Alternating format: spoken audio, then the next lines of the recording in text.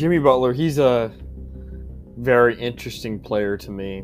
He's like, oh shoot, I don't know where to go with the ball because I haven't been able to think. It was a great series. Game 4 was one of the best games I've ever watched in my entire life. Now LeBron's a 4-time champion, and Anthony Davis gets his first. It's unacceptable. So happy when the Astros lost because it would definitely be a 2020 thing. Yeah, I was impressed by their game. Braden Point, Andre Palat, Nikita Kucherov, that was the best line in the playoffs, no doubt. Stay undefeated when they face the mighty Cowboys with Garrett Gilbert. Hey everyone, I'm Jared Sandler, and you're listening to Outsiders Opinions. What's up, y'all? Welcome to our MLB Opinions of the week. We're recording just as first pitch is about to start. Has not started on my phone. The man on the other side of the screen in the studio, Austin. Yeah. How are you feeling, Kevin? You know, I'm feeling nervous. You know, people don't understand why I'm freaking out. We don't count. I'm not counting the outs left in the game. We're just going to see what happens. Because we all know what happens then. But seriously, though, I think this is a big game for the Rangers, Game 5. Because Game 4 was a huge win because it was a bullpen game. Now, Game 6, you have Merrill Kelly for the Diamondbacks. And I don't believe this series is over at all. Because if the Diamondbacks get to Game 7, I would say they're the favorites to win because who is going to pitch Game 7 for the Rangers? That's a good question. And I do have to mention the fact that or it's Gallen today for the Diamondbacks. I'm saying if the Diamondbacks win tonight, then you have Kelly for Game 6. Yeah, who's the better pitcher right now, I would say.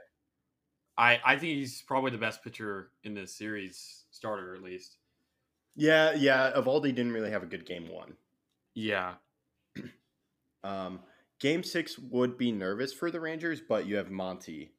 I think a big part is that the Rangers have not been good at home during the playoffs after the first couple rounds. Their one loss this series came at home, and they almost lost Game 1 at home. Yeah. You want to finish it now. This isn't a let's win it in Arlington. This is win it and we're done. That's my thing, and that's why I love Game 4 was huge because it got you back to Evaldi to clinch, which Evaldi is, I would say, their best pitcher starter. Montgomery's also been amazing. Okay. Yeah, Montgomery, those two have been amazing, but to get those wins with the bullpen, and you just can't let this get to a Game 7, and I think it would if they would lose tonight. So people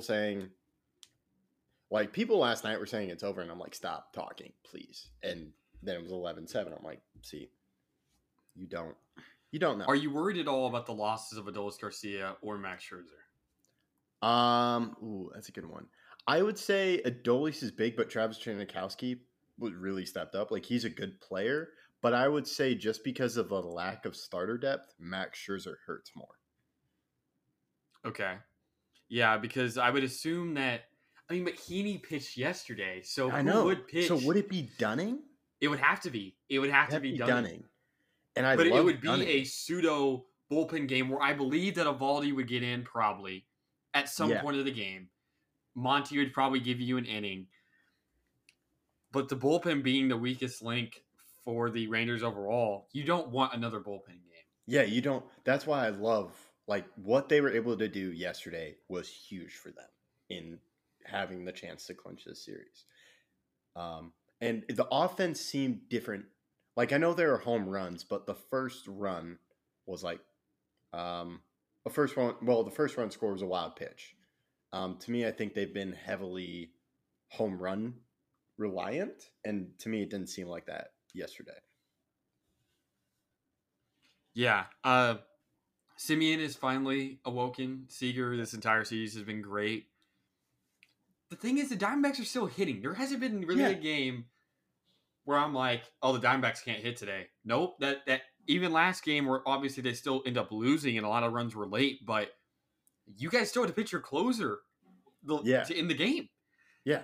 Yeah, it's the score doesn't reflect it, but overall, I think this has been a nice series. It hasn't been great. Game 2 is rough, but I think Game 1 I was busy, but I think Game 1 was fantastic. It was. I watched the entire. Oh, nothing. I watched a very large majority of it. It was. Oh. It's been one of the better World Series games I've watched in a while. So, and that was. I think that's still the biggest game so far this series. Oh yeah, Because absolutely. And the comeback. yeah, I want a frame picture of that Seager, like the scream. Have It's you not seen the that first photo? time he's done it. He did it with the Dodgers. Yeah, I know you've he did seen it with the that. Dodgers, but like I don't remember seeing that with him because it's just almost robotic. With Well, he's usually a guy who does not display many emotions, Mhm.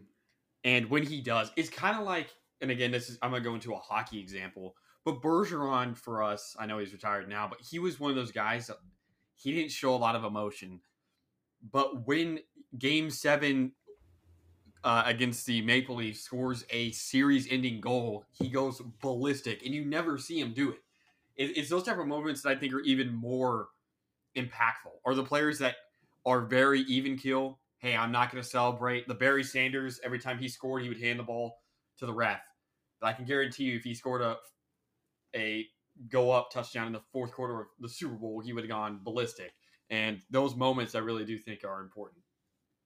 yeah, like it's huge, and that's why you brought Seager here. And overall, yeah, if I'm the Diamondbacks, I'm not worried about it. We'll talk about it more, but yeah, I think it's been fun. I know ratings have been low, but I think it's because of Game 2, the problem I'm also having is the umpires have been bad. The Yeah, umpiring is bad. the My dad past called two me. umpires were bad. Like My especially dad called me. Game 3. My dad. I may not be a Rangers fan because my grandparents are very big Yankees fan, but my dad is a Rangers fan, and he's pulling for the Rangers harder than he's big into Dallas sports. But he called me yesterday and was like, "I cannot wait until the automatic umpires are here because it."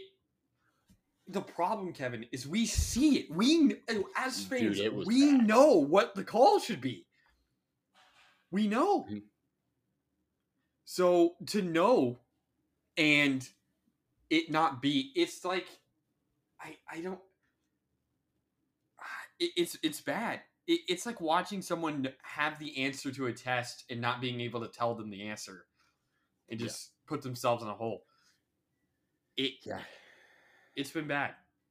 Mhm. Well, luckily, there's been bad calls both ways, and I don't think it's necessarily leaning too hard one way or the other. But it does affect games, and it shouldn't be like that. Yeah.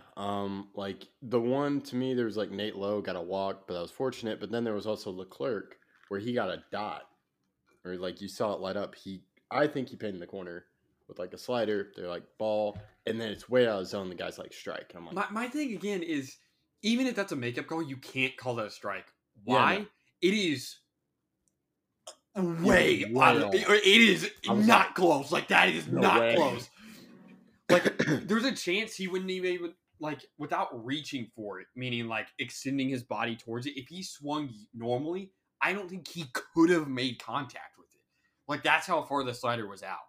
Yeah. That's why I hate makeup calls in every league. Just call it right. If you make a mistake, you make a mistake. Don't make another one the entire game.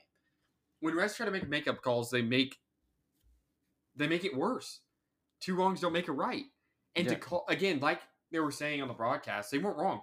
That gets in your head as a hitter. Like I have to swing now at if he's going to call that a strike, because the hitter doesn't know that the one that was called a ball was supposed to be a strike. The hitter doesn't know that, but he does know that the one that's a foot off the plate is supposed to be a ball. And now, as a hitter, you have to think, I have to swing here. I can't let this pitch go by. And obviously, he strikes out swinging. Yeah, I think that's a great point. And yeah, I wanted to bring that up because it was just bad. I thought someone said one guy was really good, but maybe that was earlier on. Yeah, I think Game 1's ump was probably the best we've seen so far. I don't know if that's because it was the crew chief, which I believe it was, but I think he has been the best one. And I think he would be the home plate umpire for Game 7 because they have 6 umpires, which I think you know that, right? For the playoffs. No, I'm not really. So they usually have 4 umpires, but in the playoffs they also have 2, one on each foul line in the outfield.